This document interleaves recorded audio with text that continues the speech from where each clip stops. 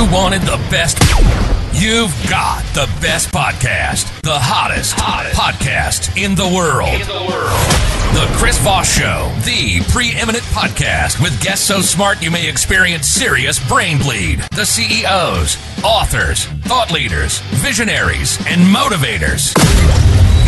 Get ready. Strap yourself in. Keep your hands, arms, and legs inside the vehicle at all times, because you're about to go on a monster education roller coaster with your brain.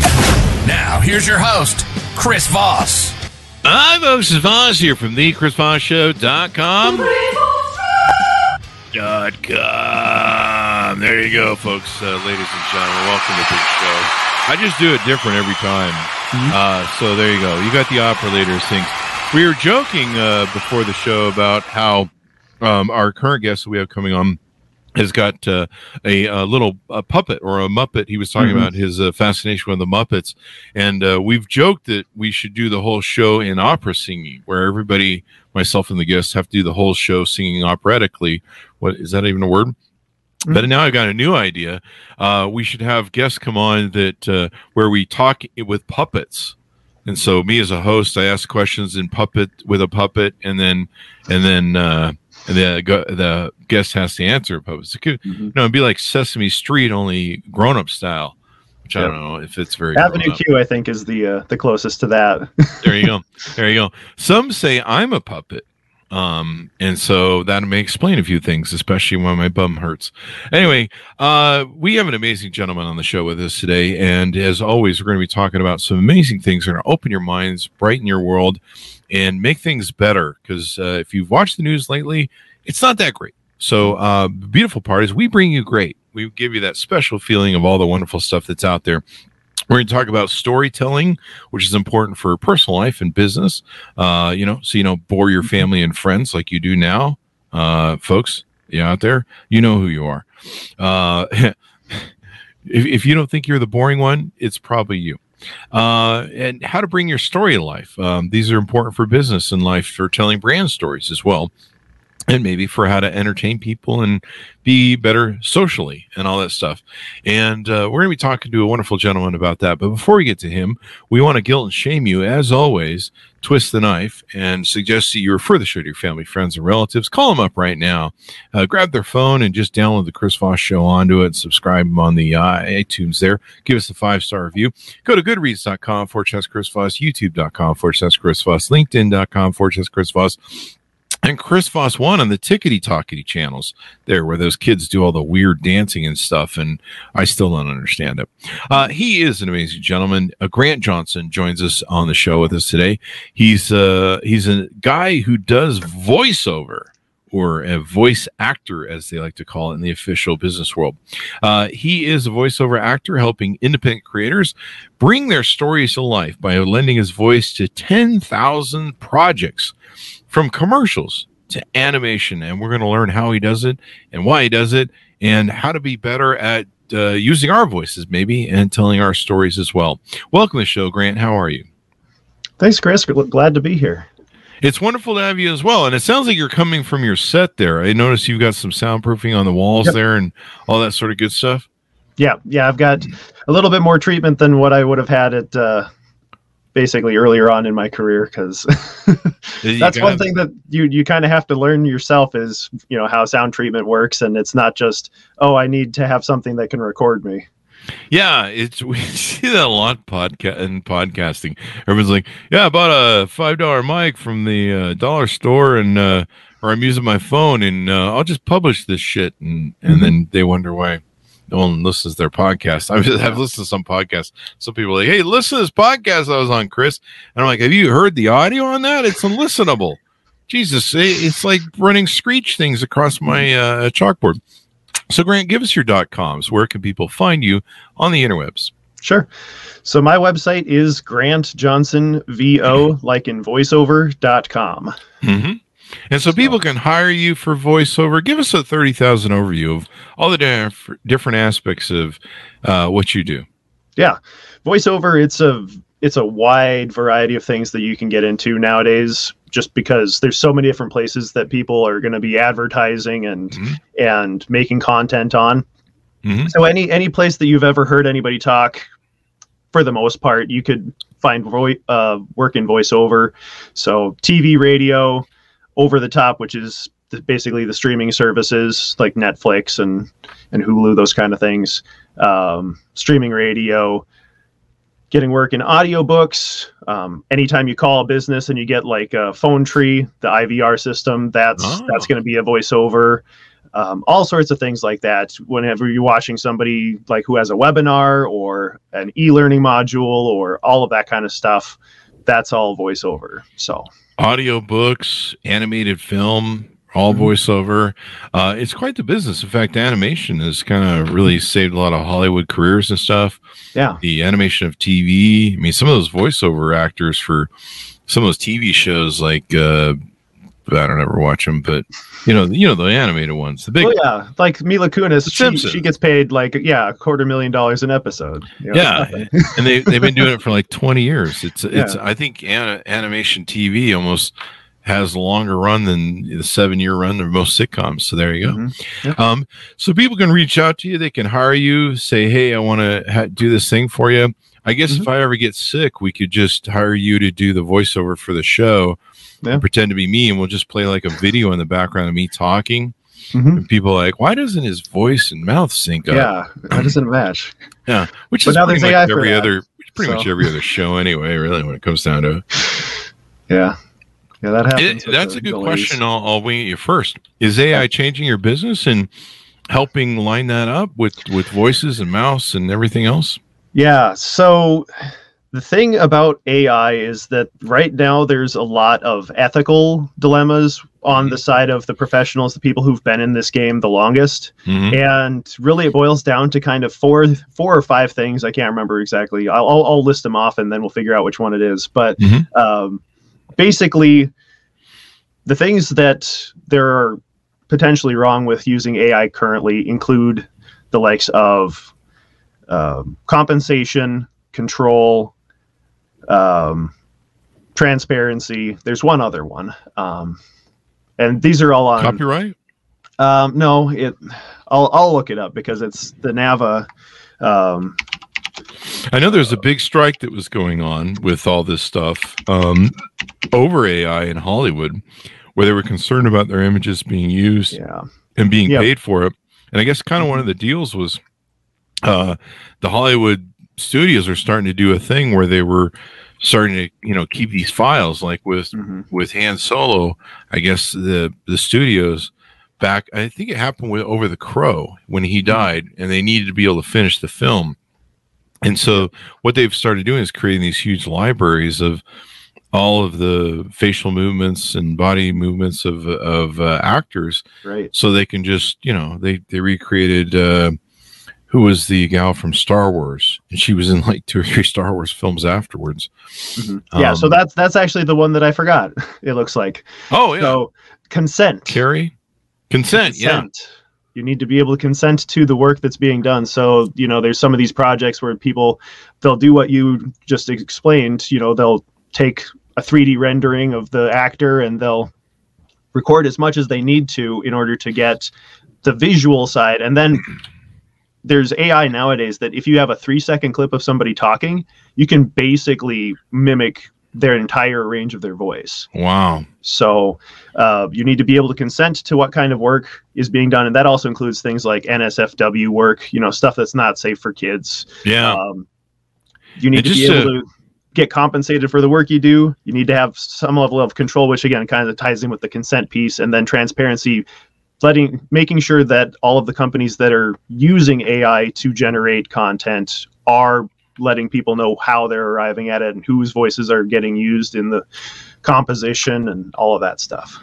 There you go. And if you ever see the Chris Voss show on, my head on a swivel on some OnlyFans channel, it's not me. Wink, wink. No, I'm just kidding. People, if you Google me and OnlyFans, like there's something wrong with you. Like seriously, no one wants to see that. Yeah. So Grant, tell us how you got into voiceovers. Tell us kind of your story and run through in life and what got you down this road. So ever since I was young, I was really connected with storytelling and different things, like, watching all sorts of media. I've watched pretty much, TV shows and movies ever since I can remember, really. And, since then it's been a matter of, getting introduced to the real world and people saying, hey, you should be thinking about a career. So when I was in whatever it was, junior high or high school, I decided, well, I really like cartoons and all of this stuff. And part of that is just, being able to make it. And we need people to do that. So that was kind of the first iteration of me being like, I want to do voiceover. So what does that look like? And back then, my understanding, because I didn't really have people around here who do it professionally for a living, so I had to do some of my own research. And back then the research was, they've got theater degrees and programs at these colleges that I can apply to. So let's try getting into one of those and see if that teaches me anything about it. And from there, I learned out how to act, but I didn't learn a lot of the intricacies of the voiceover industry. So it took me almost an entire decade after that to really continue to look into things, and for sort of the perfect storm to develop, where it was a marriage between, now the technology is at a point where everything works. There's a lot of opportunity online because everything needs voiceover. And me being in a position financially where I could say, hey, I'm going to get additional training specifically for voiceover and get a commercial demo put together and do all of those things that anybody who's in the voiceover industry would tell you should have done, as soon as you wanted to start getting agency placement or hired for work. So you want to be an actor? Was that maybe your first love? You're trying it first? Yeah.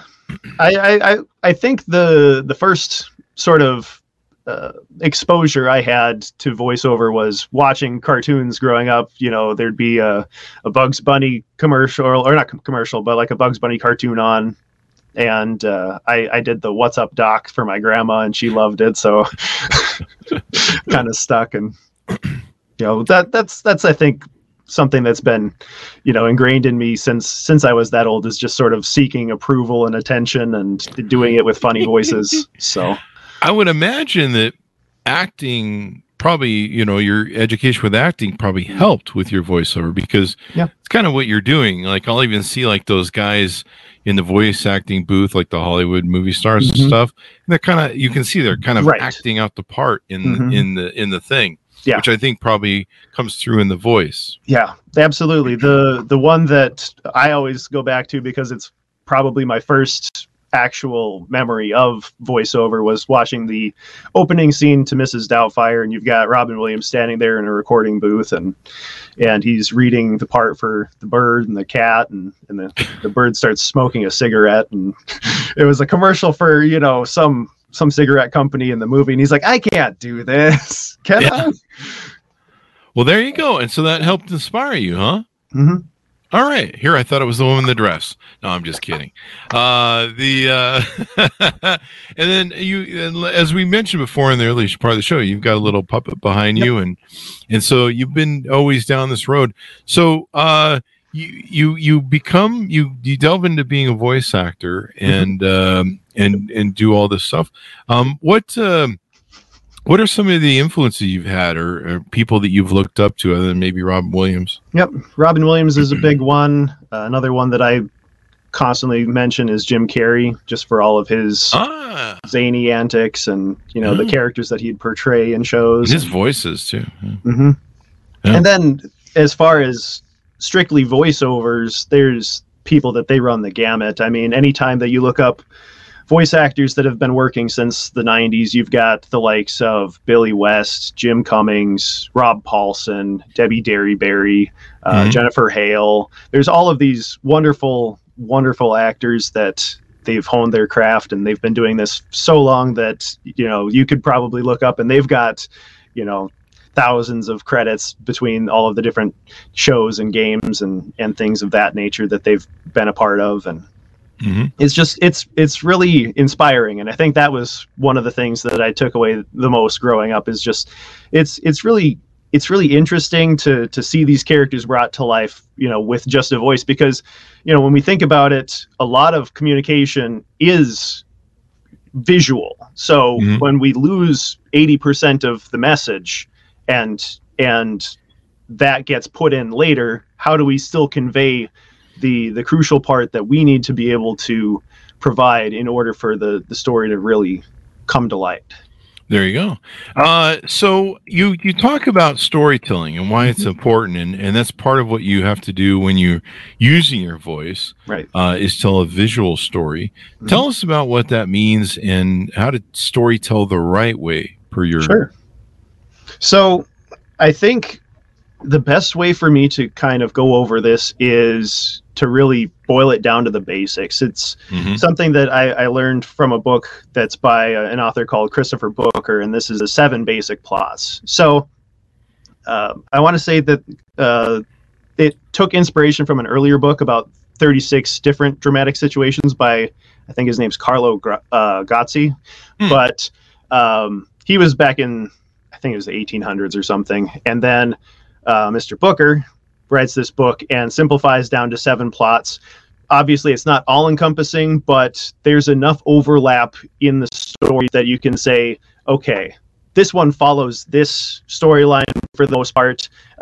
You might even have a combination of several different ones going because you've got subplots and all of that kind of thing. But the 7 basic plots that are outlined in that book are Overcoming the Monster, The Quest, The Voyage and Return, The Rags to Riches, The Comedy, The Tragedy, and The Rebirth. Well, that sounds like my life on Wednesdays, on Taco Tuesday. Or wait, it doesn't make any sense. That's a horrible joke, Chris. What the fuck? Sometimes I just make up shit and it just doesn't work. So there you go. But maybe it's funnier that way. I don't know. But yeah, and the interesting thing that I think about all of them is that even though they aren't all the same story, most of them do follow a similar sort of plot development. So it's kind of a roller coaster that you go on. You always see kind of a graph sketched out of people saying, okay, this is what a plot looks like. But the way that, again, Christopher Booker has it in that book is you've got sort of the initial phase. It's a call to action or whatever you want to call it, where the protagonist is introduced to the idea of whatever it is that they're up against, or has some reason for branching out and going off on this adventure. And from there, we transition to a dream state, which they're kind of naive or oblivious to the world around them and the potential pitfalls that they might run into. But they're also kind of impervious to any damage during this phase. Like nothing bad ever happens in this phase. It's always afterwards. So then we've got the frustration phase. This is when they're actually introduced to the troubles in the world and they have to go up against, possibly the big bad, and they basically just get life lessons handed to them one after another, and that takes them from the frustration phase into the nightmare phase, which is as they're going through the nightmare phase, this is kind of the valley of despair, so to speak. This is the time when, all of the pieces are kind of not just not fitting together, they're going off in their own separate ways. And it's like, how are we ever going to reach the point where we can overcome this? But something happens either in that phase or transitioning into the next phase, which is sort of the resolution of the story, which everything kind of comes together. The bad guy gets foiled, or if this is a tragedy, it's going to be from the perspective of the bad guy, and we're going to say, oh, look, there's nothing left here, so I'm gonna either wish to die or let everything just kind of fall apart. So you just described my first 10 marriages. but the thing about the tragedy plot line is that it's always something that the main character could have avoided, but they chose to do it instead. So once again, there you go. So this is pretty interesting, man. Do you coach and counsel companies or people on how to do voiceover, tell better stories and things like that? I'm certainly open to the idea. It's not something that I've done in the past, but like I said, it's something that's been with me my whole life, and something that I'm really, as you can tell, I'm very passionate about it. So, brands have to tell stories. Leaders have to tell stories. Leaders have to know how to lead. Part of their, knowing how to lead and is about communication. And so using their voice in authoritative ways, that sounded really fascist, authoritative ways. You always do what I say or else. I'm doing my Mussolini there. That's not very good. But empathy, communication, communicating passionately, also being able to tell a story because you get your message across, and inspiring people to go to the next thing. So there's a lot of this need in the business world, because I know some business people that are just like robots are like, we should do what everyone says and it will be fine.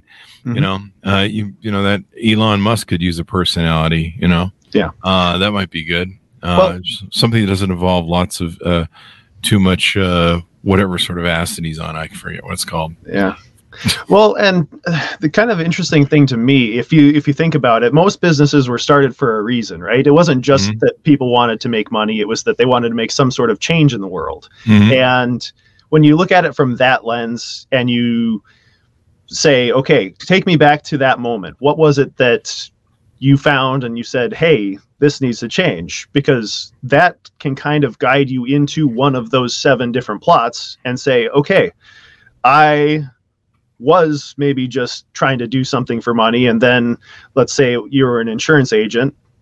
You go and you try and sell an insurance policy and they say, oh, let's think on it. And then, find out within the week that one of the, spouses passed, and now you have new motivation for doing a better job than you did before this happened. Well, that's a compelling story. And that falls into, again, kind of the rebirth plot line, because that was something that it follows kind of the same plot of the tragedy, but you're not going to stop there. The story doesn't end. You've got the redemption arc, and that's what the rebirth kind of takes you through, is the redemption arc of the story.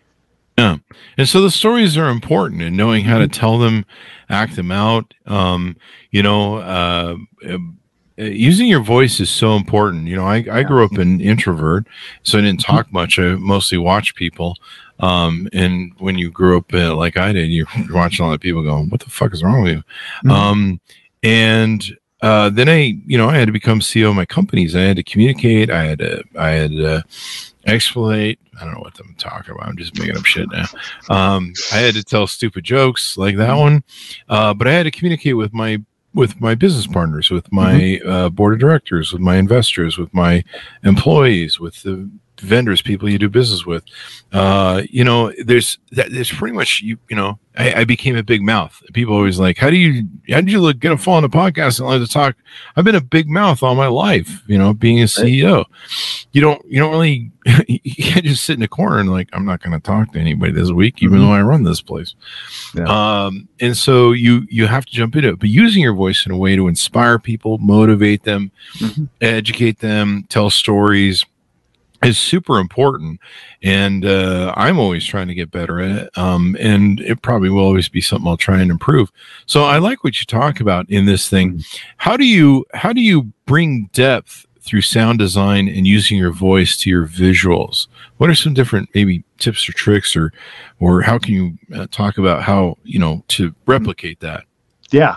So one of the things that I guess I've told other people about sound design is that when it comes to building sound design, you have to think about all of the different ways that not only we make sound, but also that people have used it in the past for their own messages. So a lot of media, you've got sort of the primary, the main actors. So they've got their voices, and that will generally be the main focus of whatever you're listening to. But then beyond that, you have to start adding in the layers, and that's some of the things that you're going to see there. You've got sound effects. So that's going to be, if there's supposed to be a tree, or if there's a door open and close, all of those things. There's going to be different effects that you can do to the sounds to get other things to kind of come out. So take, for instance, the T-Rex in Jurassic Park. When you listen to them talk about how they made that, it's a combination of things like redwood trees and an alligator and a lion and a baby elephant. And you just layer each of those sounds on top of each other and kind of adjust it a little bit, this way or that way, based off of, do you want certain frequencies to be brought out in this sound or possibly deadened so that you don't hear them? Do you want to make it sound like the source is going to be closer or farther away than it actually is? And there's ways that you can modify sound waves so that they have that kind of an effect. And then also sound, it's just vibrations, right? So when we talk, our vocal cords are vibrating, and then it sends out, waves in the air, and then the air that gets, translated through our ear into something that we can actually comprehend. And knowing that, you can also adjust things with sounds so that it makes it sound like it's in a different environment. So that would be like reverb is kind of the big thing there when it comes to ways that you can, change the sound, and then it'll make it sound like you're actually in like a cathedral or maybe a bathroom or, just some other place other than where you are, based off of how the sound is responding to that input. So that's what I need. I need a anti-bathroom thing so that I usually leave voicemail messages because I'm like, not on phone voicemail, but on like Messenger. Oh, okay. So, cause I'm too lazy to type. Right. I don't have that kind of time. And plus, I have giant ass fingers. And so, and I come from the old world where if you like people, you call them, you're like, hey, how's it going? Hey, like all my friends, we call each other and stuff. But, there's some people in this world, it seems like a lot nowadays, are like, oh my God, talking to people is scary. What's danger, stranger danger. You're like, me, man. What the hell? We're friends on Facebook. But I like talking to people because I can hear their inflection. Because I've been bad sometimes when I write to somebody, and if the inflection's not there, they're like, did you just insult me? And you're like, no, I was telling a joke, and they don't get it. So I like inflection more as a comedian. But being able to have that conversation, have that intonation in your voice, the inflection and stuff, I imagine that's kind of hard to develop for people. Yeah. So the way that I guess it was explained to me, if you have a background in music, it's a lot easier to get into something like voiceover than it is for somebody who's, never sang, because people might tell you, oh, well, you've got a great voice, you should do voiceover. And first and foremost, the thing that you want to focus on with voiceover is the acting, because again, that's the basics. That's the way that we can get people to actually believe that we're coming from one frame of reference or perspective or anything like that, versus like, oh, this is just some guy reading a script. Like anybody can read a script, not everybody can act. And being in music, again, the way that helps is it helps you sort of understand the difference in pitch. So not just pitch, but then there's also volume. So being louder or softer, having a certain timbre. So making your voice sound one way versus another. And that's kind of a distinction between, if you're using chest voice or if you're using head voice, or maybe the mixed voice, which is between the two.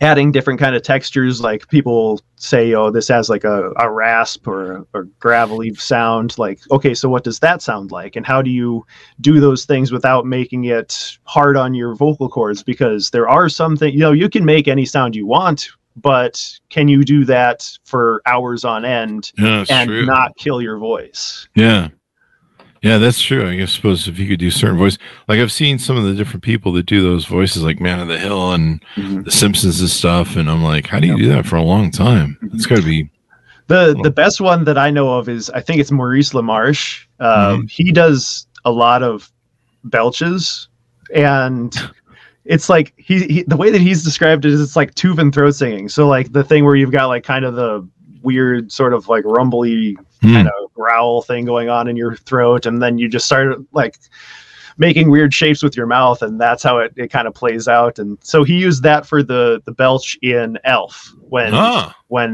Will Ferrell's at the dinner table and belch. He takes that long belch after drinking soda or whatever it is. That was Maurice LaMarche. That is crazy, man. Mm-hmm. So do you do any impressions? Or do people need to learn to do impressions? I certainly do some impressions. I'm a big fan of Jim Henson and all of his work, so I've done my best to try and learn how to do Kermit the Frog. You know, everybody, that's one of the ones that. There you go. Whoa, you got me there. And he's also got, you know, Rolf the dog. He's a little bit more gruff, but he's a piano player and he likes making music.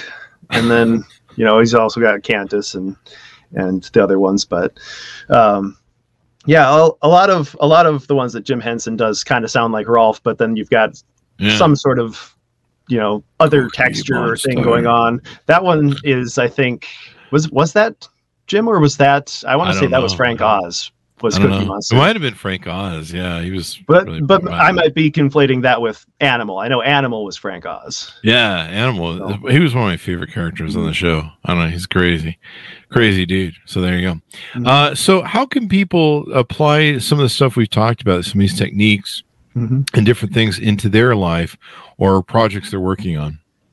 How can people apply it in their own lives? I think the best thing is, again, just kind of understanding why you're telling different stories and you know, is it you're trying to connect with people, or you're trying to inform people about stuff? And you know, once you have that in your mind, then you can kind of take that and say, okay, from here, because I'm trying to educate somebody, we want to make sure that everything can be heard, right? So we're going to use kind of a neutral tone of voice, something that's not going to be, you know, too loud or too soft. We want to be kind of right in the pocket, and we want to make sure that we enunciate well, but we also want to emphasize the words that are going to be the ones that they want to know, so that they don't have to keep rewinding and go, oh wait, what did he say? I kind of fell asleep there. And so, you know, and just kind of keeping that kind of stuff in mind. If you're, you know, giving a speech or a presentation and, you know, in real time, just knowing that, okay, this is why we want to emphasize these words, is because these are powerful words. These are important ones that we want people to remember when they leave here. And you could coach speakers too. I know a lot of speakers that I have as friends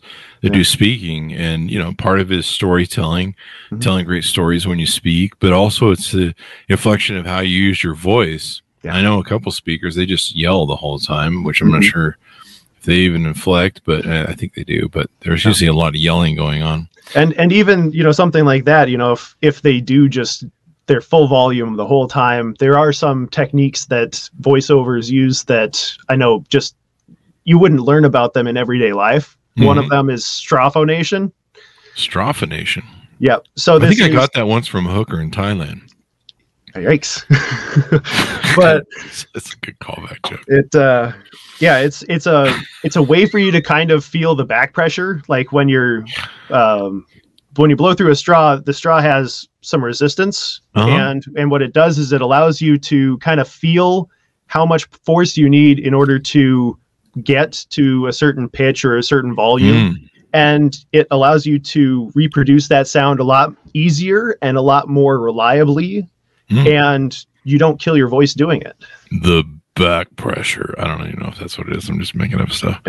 There you go. So there you go. You know, people can learn this stuff. You know, being engaged with people, being social, if you want to keep your spouse, your significant other, if you're dating, if you're just in business, you want, you know, your employees to think, or maybe your fellow workers think you're interesting, you know, maybe for better prospects of getting promotion. Maybe you want to be the CEO of your company someday. Communicating is everything. And then using your voice is even more important, because anytime that you can make it more animated, make it more three-dimensional, you know, you're going to stand out. And like you say, people are going to listen. They're not going to fall asleep on you. And it's so important. I remember years ago, one of my girlfriends, I would come home with all, you know, all the stories of the day and all the weird employee things that happened.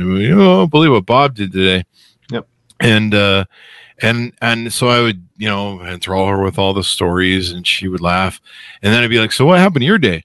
And she'd be like, "Nothing." And I'm like, "You're a Delta flight attendant who goes all over the country. You meet hundreds of people. You're on 3 different flights. I mean, these days you definitely should have some stories." Right. And I'm like, "You got nothing?" If she doesn't have the story, somebody else has it on TikTok now. That's probably true. Yeah. And so finally I got bored with her, because I'm just like, I told her at one point, I'm like, "Honey, I'm going to pay someone to kidnap you. I really want to do this, people. Don't call the authorities on me. I'm going to pay somebody to kidnap you and just kind of hold you for an hour and let you go. And just so that I can get a damn story out of you." Mm-hmm. And stories are we talk about this a lot on the show as a callback, but stories are the owner's manual to life. Collecting stories, telling stories.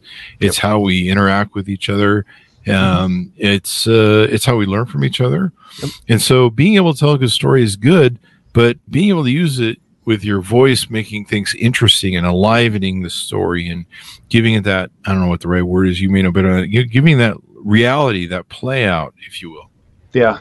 It's going back to what you said there. It's storytelling. When you boil it down, it's really just learning about yourself, learning about others, and learning about the world around you and how it works, and being able to relate to that stuff. Because if you can't relate to something, you're going to be a lot more skeptical or a lot more adverse to putting yourself out there and being like, "Oh, well, why should I do this? Because I don't know anything about it. It's all foreign to me."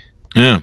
And the more interesting you make, the less you have to worry about being the boring person, because no one likes the boring person. You're in a party with them and they start talking to you and you're just like, "I'm going to throw myself out of this window if this person keeps talking to me," which is basically how most of my dates go. So being interesting, having a great voice, having voiceover skills, learning to act, learning to animate. This is all great stuff. I mean, I can see you coaching so many different people on top of, your busy voiceover work. You do audiobooks, I think you said, and you've worked on about 10,000 projects. You want to tease out anything you really enjoyed doing? Well, I haven't worked on 10,000 yet, but the goal is to, before I leave this world, there'll be 10,000 things for people to listen to. So, okay, I read that wrong. Yeah. So give us your final thoughts as we go out and pitch out to people to reach out to you and see if they can do business with you. Yeah. Again, everything comes down to building a relationship. I know that I'm not meant to work with everybody, but again, if I'm going to be doing 10,000 projects over the course of my life, I need people to help. And if you're one of those people who feels like, this would be some sort of a mutually beneficial relationship, I would love to help you with whatever it is you've got going on. If that is, your own commercials because you need to get the word out about your products, or if you've got a product that's in development, but you need voices for it because it's some sort of a media thing and you need voices for that to, really put the characters together and tell the story the way that it's meant to be. I'd love to help out. Again, my website, that's grantjohnsonvo.com. VO as in voiceover. And if you follow that link, that'll take you to, I've got my commercial demo on there. I've got my contact information and I've got my social media channels. So, and if you don't want to do that in order to find me on social media, my social media handle for voiceover is always going to be @GrantJohnsonVO. There you go. And I guess you give some advice on tips on your YouTube channel. I just pulled it up here. Me? Yeah, I guess you give some advice and stuff on your YouTube channel as well. Yep. I've got one of my talks on there about, that was the one I was telling you about, that I kind of went over some of the storytelling in sound design. So I did that talk for some indie game developers. And awesome sauce. Awesome like sauce. That, so. Well, Grant, this has been very insightful, and hopefully we taught some people to not be boring, eh? Well, I know a lot of people that need to not be boring. Yeah. There you go. So thank you very much, sir. We really appreciate it. Thanks for having me on, Chris. There you go. And thanks to my audience for tuning in. We certainly appreciate it as well. Go to goodreads.com/Chris Voss, LinkedIn.com/Chris Voss, YouTube.com/Chris Voss, Chris Voss 1 on the tickety-tockety over there. Thanks to my audience for tuning in. Be good to each other. Stay safe, and we'll see you guys next time.